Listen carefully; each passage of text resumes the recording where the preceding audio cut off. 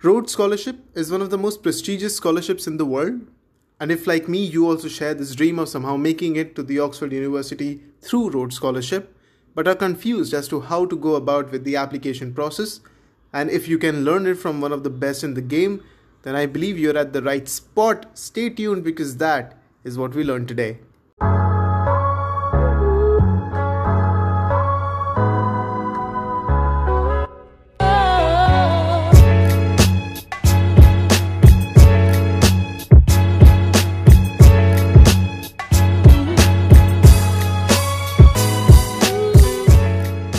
Hello everyone, welcome to the One Take Show. My name is Kaustubh Srivastav, your host. Thank you so much for tuning in. Today we are in conversation with a very special guest. Our guest today is Mr. Vanshaj Ravi Jain. Vanshaj is a DPhil candidate with Oxford University. He's also a Rhodes Scholar and Indira Gandhi Scholar. And in this episode we will talk about his experience with law school, his experience with Rhodes application, his tips and tricks, strategies, everything. I've looked up to Vanshaj for many reasons. One of the reasons have been that he is a great debater and I really love debating. But all of that for later. If you like this episode, which I believe you will, make sure you like, share and subscribe. Follow the podcast. If you use Apple Podcasts, make sure you rate the podcast so that I can reach out to more and more people with these amazing conversations. You can also watch this podcast on YouTube. The link for the same is down in the description. If you have any suggestions, feedbacks, make sure you reach out to me. I would absolutely love that. Hence, ladies and gentlemen, without further ado, let's jump right into the discussion with Vanshaj Ravi Jain right here on the One Take Show.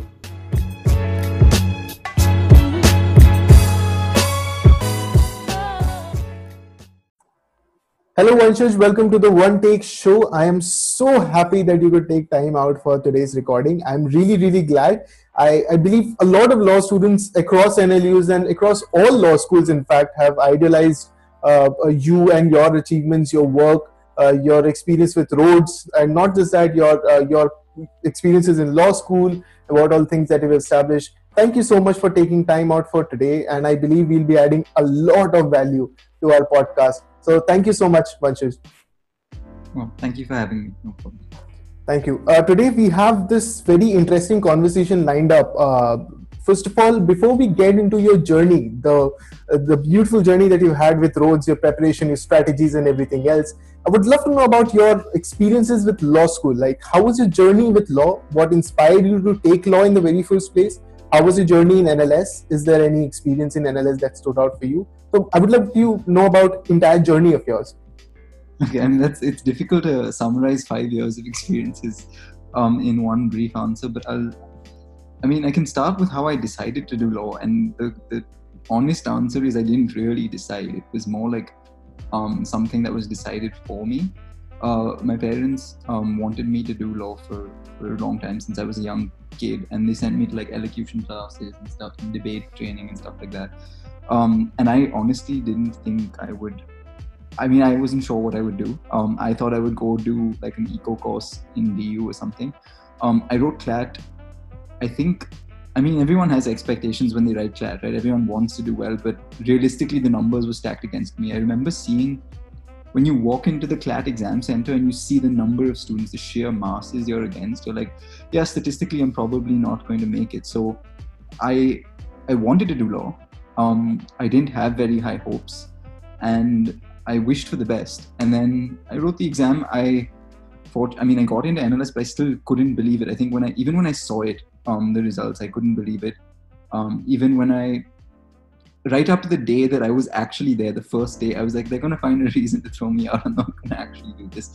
But it started, and to be honest, I really didn't know if I was going to be good at law when I started. I had absolutely no idea what the skills were that were required in the field. But I think pretty early on, I think in my first term, we had our exams and I did fairly well.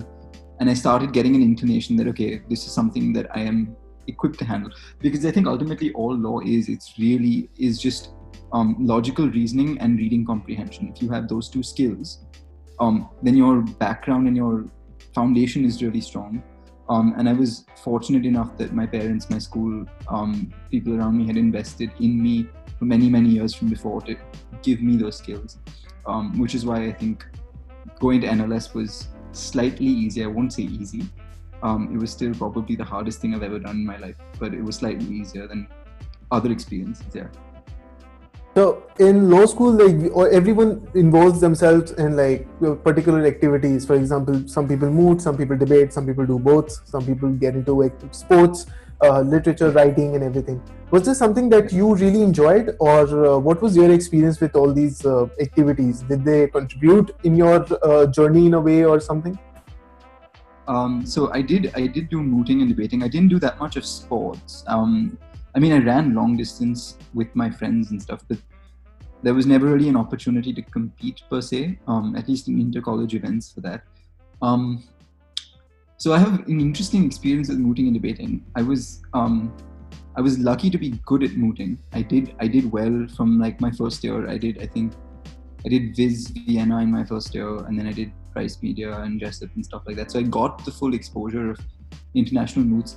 But moots were always work for me. I didn't see them as something enjoyable. It was more like, I mean, to be perfectly honest, the thing with Indian law school education is that it's never satisfactory or complete, right? Like, the quality of professors isn't always great. The quality of attention you get in terms of your lecture, in terms of interpersonal hours with the professor isn't always great. So I feel like mooting was actually the real law school where I learned how to write, how to prepare arguments, how to structure arguments, how to research, how to present before a panel. So I think that is what I'd call my actual education. And in that regard, it was work. It wasn't fun. I mean, sure, it was fun when you argue and you come back home after like winning a round, but that's like a brief moment of fun for 6 months of work. I think debating was what was really fun. People tend to over-intellectualize debate. It's really just a game. After you like crack the code of debating and you've done enough debates, it becomes almost no effort and lots of fun. So I think my happiest memories of law school would probably be debates. Yeah. Right. You're obviously now in Oxford and you've spent quite a bit of time there in Oxford. Before I ask you about your journey in Oxford, how your experience has been, I would like to know one thing. Have you been to Oxford Union yet? I believe you have. And how was it if you have? What? Oxford Union? The Union? Oh, yeah. What was it? Like debater's dream. The debater's dream, Oxford Union. Well, I don't know. So the thing is, I think Indian debating doesn't get its due worth. I think we're just as competent. The arguments we make are just as good.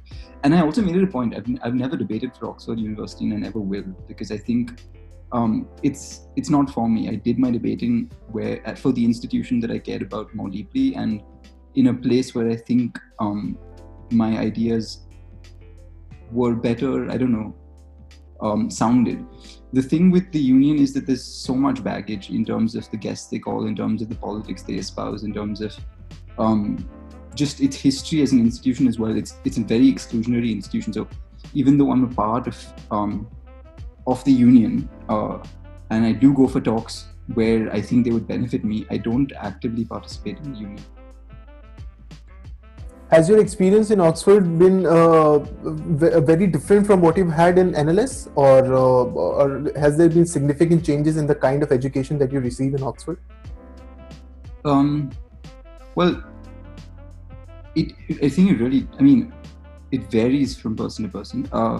It depends on how you learn as a person. For me, learning was always done alone. It wasn't, I've never been, if you ask any of my classmates, they'll tell you I was the person who slept the most in the classroom.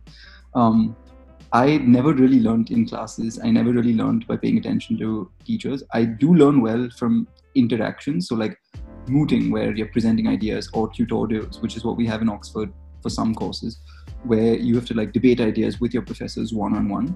Those work really well for me. For me, sitting in a lecture or a seminar isn't the best way. So in that sense, I don't think qualitatively Oxford or the BCL was a huge different experience for me in terms of the methods of learning. Obviously, the exposure to ideas is huge, like not in the classroom, but outside the classroom. The people you're interacting with are often some of the smartest people in the world who work in a variety of fields. Like when you go to law school in India, you only meet lawyers, right? So all your conversations, while great and stimulating, are just about the law.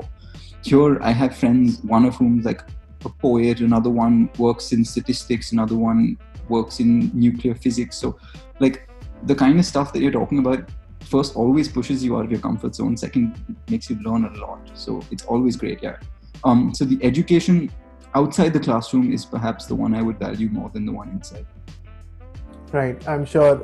Now this brings me to obviously one of the most coveted scholarships available in the world, the Rhodes Scholarship, and you've had the privilege of being a Rhodes Scholar. So before we get into the nitty-gritties of how Rhodes Scholarship should be approached by law students, we talk about the idea of applying for Rhodes itself is very daunting for a lot of students. What inspired you to take up this application process in the very first place? Like, what gave you the idea that, okay, I should go for Rhodes? Well, okay, so the really honest answer is I think everyone who goes to law school at some part of their heart wants to apply for the Rhodes and nurses that dream. It's kind of like the CLAT thing I told you, right? We all want it at some part, somewhere, but we all know it's very, very difficult and really, really unlikely. But what do you do in that scenario? You take your shot and you hope for the best. And that's what I did. So my fifth year came around. I knew that I didn't want to do a law firm job. I was very clear on that. My career goal really was litigation in the Bombay High Court. And as a backup, I was like, well, I do have good grades and I do have good extracurriculars. Let me apply for LLMs. And in that process, let me apply for the scholarships available. Honestly, I really didn't think I would make it past even the first round of selection. I worked for about a month on my essay, got selected for the interviews.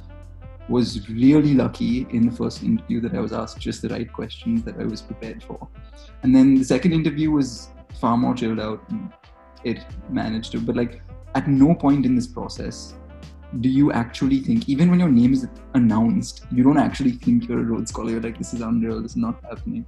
And obviously there's still days where like you wake up and you pinch yourself and like, this actually happened. I can't believe this actually happened. Right. To that extent, like as a law student, obviously, since you obviously everyone wants to apply for Rhodes and everyone has that dream, you must also have navigated your way through law school in order to curate some form of how do I say, your profile in a way that you become more suitable for the possibility of clearing Rhodes.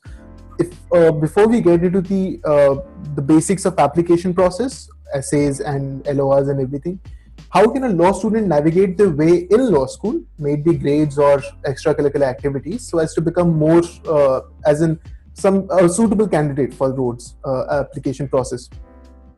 So I think this is like a very common misconception that a lot of people applying for the Rhodes, not just law students, have, that the CV you need to get the Rhodes is a very particular CV. You need to do well at sports, you need to do well at mooting or debating or any of these other extracurriculars, you need the best grades and all of that stuff. And so people preemptively try and construct their CV based on what they think the panelist wants 4 years into the future. And I think that's a very misinformed but also like convoluted way of living your life. Like you can't possibly live 5 years of your life hoping that this, I mean, you could be the smartest person in the world, but the thing with the scholarship is it's arbitrary and it's luck, right? Like someone could have a better day than you could have a bad interview, you could have a bad panelist who doesn't listen to your answers properly. 1,000 things could go wrong, and you can't possibly live 5 years of your law school life hoping that those don't go wrong and you get the scholarship at the end of the day. So I would say that trying to preemptively construct your life to get a scholarship is just not the right way to live it. That being said, also, if you look at some more recent scholars who've got it, the CV, per se, the template is changing. There's no specific requirement that someone be like a mooter or a debater or a sports person or any of those things. I think ultimately, yes, you have to meet the Rhodes criteria and they're on the website, but they're flexible and you have the freedom in your SOP to define them the way you want to and then to prove that you fulfill them in any way you want to. So my advice to you, if you're a new law student who's thinking about the Rhodes 5 years in the future, is don't think about it so much and do the things that you'd be interested in. Try everything out, what you like, pursue it further. And if you have a fulfilling law school experience, I'm sure when you're in your fifth year, you will be able to find ways in which you justify the Rhodes criteria anyway. Right. That brings me to my first question as far as application process is concerned. Like, if in case I do decide to apply for Rhodes, what are the basics of application process and what was your strategy? Uh, and this would include everything, the LORs, SOPs, and everything. We talk about application process. What was your strategy when you approached application process?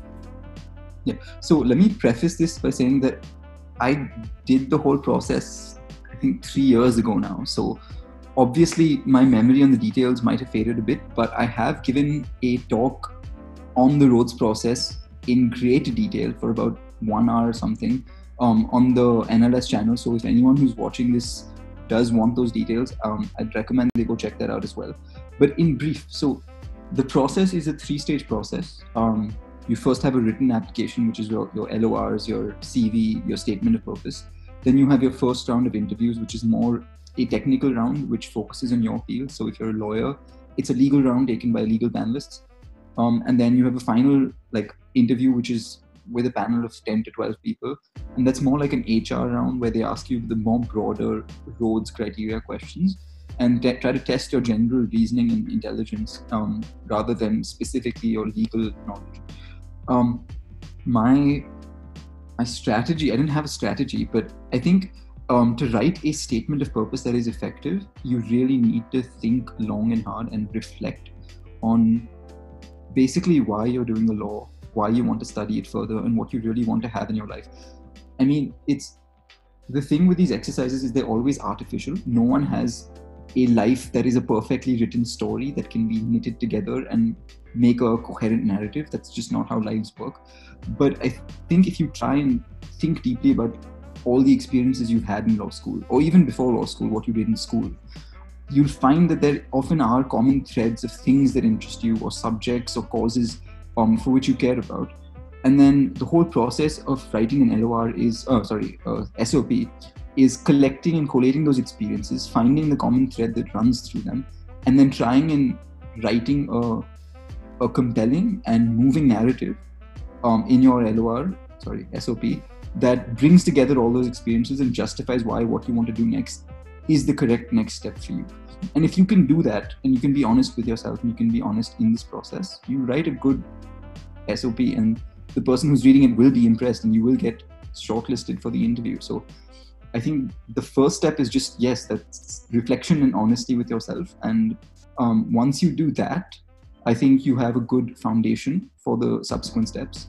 Letters of recommendation aren't really up to you. They're up to the people who are your referees. My only recommendation is that when you're picking referees, don't try and pick people who have established names or who you think will impress your panelists, because that is not their purpose. It doesn't matter if it is the Prime Minister or President of India who has written your LOR if they don't know you. What you need is someone who can actually vouch for your skills, for your abilities, for the criteria that you have to fulfill to meet the Rhodes Scholarship. And once you do that, it doesn't matter who they are. So select your referees carefully based on the people who've been important for you in life and who've seen you grow and mature as a human being, whether in the personal or professional field. And then, leave it up to them. Don't try and influence them or control them. Send them the criteria, tell them that this is what you're applying for, explain the process to them. But beyond that, there's really not that much you can do as someone who is trying to get your referees to send in their LORs. That's the first stage. That is the written application stage. With interviews, it's a whole different ball game. So I'm just going to continue on to the interview part, even though you haven't explicitly asked me about that. But would definitely love to know about interview. That is a very interesting area, as you mentioned, that it all depends upon who your panelist is and what kind of questions are being asked and what is your day like. And that is a very specific thing that affects the application process and actually scares the applicants a lot, even before they try and apply for the process. So this is something I genuinely want to know about. Look, that's life for you, right? You're never going to have a guaranteed win. But what you can do is you can prepare as best as you can and then hope that you manage to not mess it up. Which is basically what I was doing. I did everything I could. So I think I was notified about my first interview 2 weeks before it happened. which isn't a lot of time if you think about it. And so you have to be competent in general HR questions. You have to have knowledge about all the current affairs, general news that is happening. You need to specifically be aware about legal issues that are relevant in that time period in which you're applying. You need to be very competent in the area of law that you have said you want to study further, or if you're not a lawyer, whatever area that you want to study further. And you also need to be able to have a grasp on general HR questions like, what is your biggest weakness? Where do you see yourself in 5 years? The generic questions they ask in interviews. Like, you need to have answers somewhat prepared for pretty much all of these lines of reasoning. And that's a huge task to do in just 2 weeks. So what I had was, I basically drafted this huge timetable, which literally broke down each hour slot in those 14 days into me working on one of the fields that I just outlined. And I had like notebooks for each of them. So like there was a HR questions notebook, there was a general knowledge notebook, there was a legal awareness notebook, there was an international law notebook, which was specifically on researching issues in international law. And I would basically like work on each of those things for a certain amount of time each day. The process is never completed, it's never exhaustive. I did as much as I could for each of those things. And then I revised the night before my interview, and that's about it. I think you can do all of this, but it doesn't guarantee you anything. It just guarantees you that you are prepared. But ultimately what matters is how well you use that preparation when you're actually sitting in front of the panelists and trying to answer the questions. And that's really just up to how well you can respond on your feet. Right. So the two major things that I understand from this, firstly, is that there is no set template for your SOPs. That depends a lot on your individual experiences and how you approach it. It needs to be honest and it needs to be genuine in nature. The LORs need to be genuine and honest as well. And that is how one should approach these things. And the interviews need to be well thought of and well prepared of in advance. With that, to that extent, like how long should if, for example, one has to apply for Rhodes, how long before should they start preparing for the application process? Should they devote like a proper year in the application process, a year or two? No. I mean, look, I spent 1 month exactly from start to finish writing my statement of purpose and editing my CV. I didn't write a CV from scratch, but editing my CV. And I think that was more than enough. I went through about some 15 drafts of my SOP, and I got a lot of feedback from a lot of people. And that's, I think, useful. Just show it to your friends, show it to your family, show it to, if you can, show it to people who've done similar college applications or things like that. Get as much feedback as you can, because it's going to be extremely useful. No one writes a good SOP on their first try. It just isn't a thing. And yeah, I think if you do that, and if you're thorough in that 1.5 months that you go through a written application process, that should be enough. There's no point preparing for interviews in advance, presuming your application is going to get through, because like, I think that's just a waste of effort. So yeah, just 1.5 months should be enough. Right. This brings me to one of the last set of questions that I have here. This is a very personal question. The reason why I'm asking you is because I believe you must have also faced this at some point of time in your law school. Especially in times like lockdown, in the current situation, a lot of law students feel lost. And they feel like, at least I do feel lost, as in what area should I now work with? What area will be lucrative after the lockdown ends in a couple of years and stuff like that? Or how should I navigate my way through law school in order to make myself a better candidate, a more suitable candidate for these situations? Or not just for Rhodes, but in law school as well. Now, since you've had such a lucrative example of yours itself, maybe you can tell me something about how you would have handled situations like this, or what advice you have for the law students who want to navigate their way through law school. I mean, I'm also handling the situation. It's not like I'm immune from it. I'm a law student still. I'm doing my PhD, but I'm still a law student. And I'm trying to navigate managing research while stuck at home in a pandemic without access to the archives I need to do my research, or the books that I need. So it's very much a reality for everyone. I think I wouldn't, like, there's this easy tendency, especially when you grow up in the Indian education system, right? To be like, oh, I have time. I have to maximize the time available to learn as much as possible to make myself a useful contributor to the economy. I'm like, there's a pandemic happening. This is not something any of us are prepared for. You can go easy on yourself. I'm not saying don't do anything and watch Netflix all day, but also don't expect to be at your maximum productivity and be able to, like, I don't know, mug up volumes of Mullah overnight, and like spout constitutional theory by the end of the lockdown, because those are not reasonable goals. I think the goal I would have in this pandemic is, first of all, to keep myself sane and to make sure that I'm able to work to the limited ability that I can without compromising my happiness and my mental health. If you're a law student, whatever that means for you, if that means reading your textbooks or writing essays when you can, great. If that means learning about new cases or researching on issues that interest you, great. Like, anything that suits your interest, literally. Just make sure that you aren't not doing anything, but you're also not over-pressurizing yourself. Yeah. I believe that is a very important advice, especially for law students who are going through this. Because I don't know if you've noticed or not, but my LinkedIn is on steroids. Like, everyone is just on everything. People are writing essays, writing blogs, and everything. So, as the last part of my question, you've been into debating, because that is what we have seen you do a lot of times. Like, your debating is something that probably has contributed a lot, and also something that we follow. As far as writing research papers is concerned, writing other essays, blogs, and all of these things is concerned, what is your opinion on that? Like, should people necessarily do them as a checklist of their law school achievements, or should they do it if they like doing it, or should they engage just to learn about it? Are you talking about blog posts or writing research papers or debating? Like, for example, if I like debating, should I also try writing papers and necessarily go into that area? I mean, they're not the same thing. Debating and scholarship or even blog posts are entirely different creatures. I think in debating, you're never really, especially in Indian debating, you're never forced to research thoroughly your ideas and see them through.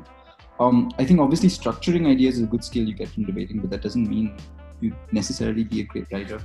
That being said, like, if you have an interesting idea worth exploring that you're passionate about, for sure, go for it. Write a blog, pitch it to the popular blogs. It'll make for a great addition to your CV. Sure, people do look at that, and it'll also be very interesting for other people reading. It'll stimulate a discussion. So I would never tell someone not to do it, but don't do it for the wrong reasons. Like, don't be like, this is a checklist I need to fill. Like, I think when I applied for the Rhodes and when I got the Rhodes, I had 0 publications. I'd never written anything that had been ever.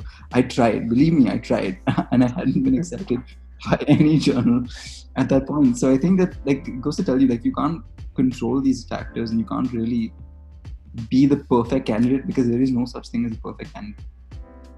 Right.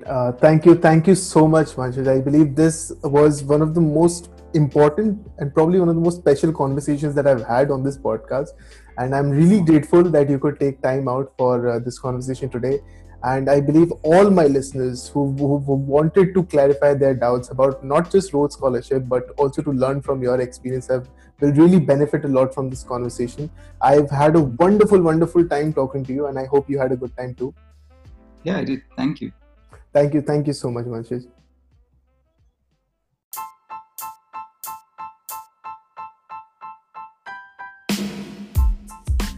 And that, ladies and gentlemen, was Mr. Vanshaj Ravi Jain wonderfully explaining to us his experience at law school. We talked about his experience with the Rhodes Scholarship application process, his strategies, his tips and tricks, everything. Since you made it to the last of the episode, make sure you like, share and follow the podcast as well, so that I can reach out to more and more people with these conversations that add so much value. If you have any suggestions, feedbacks, make sure you reach out to me. I would absolutely love that. Hence, ladies and gentlemen, please take care of yourselves, take care of your loved ones, stay safe, stay at home and stay strong. Thank you so much. I'll see you next time.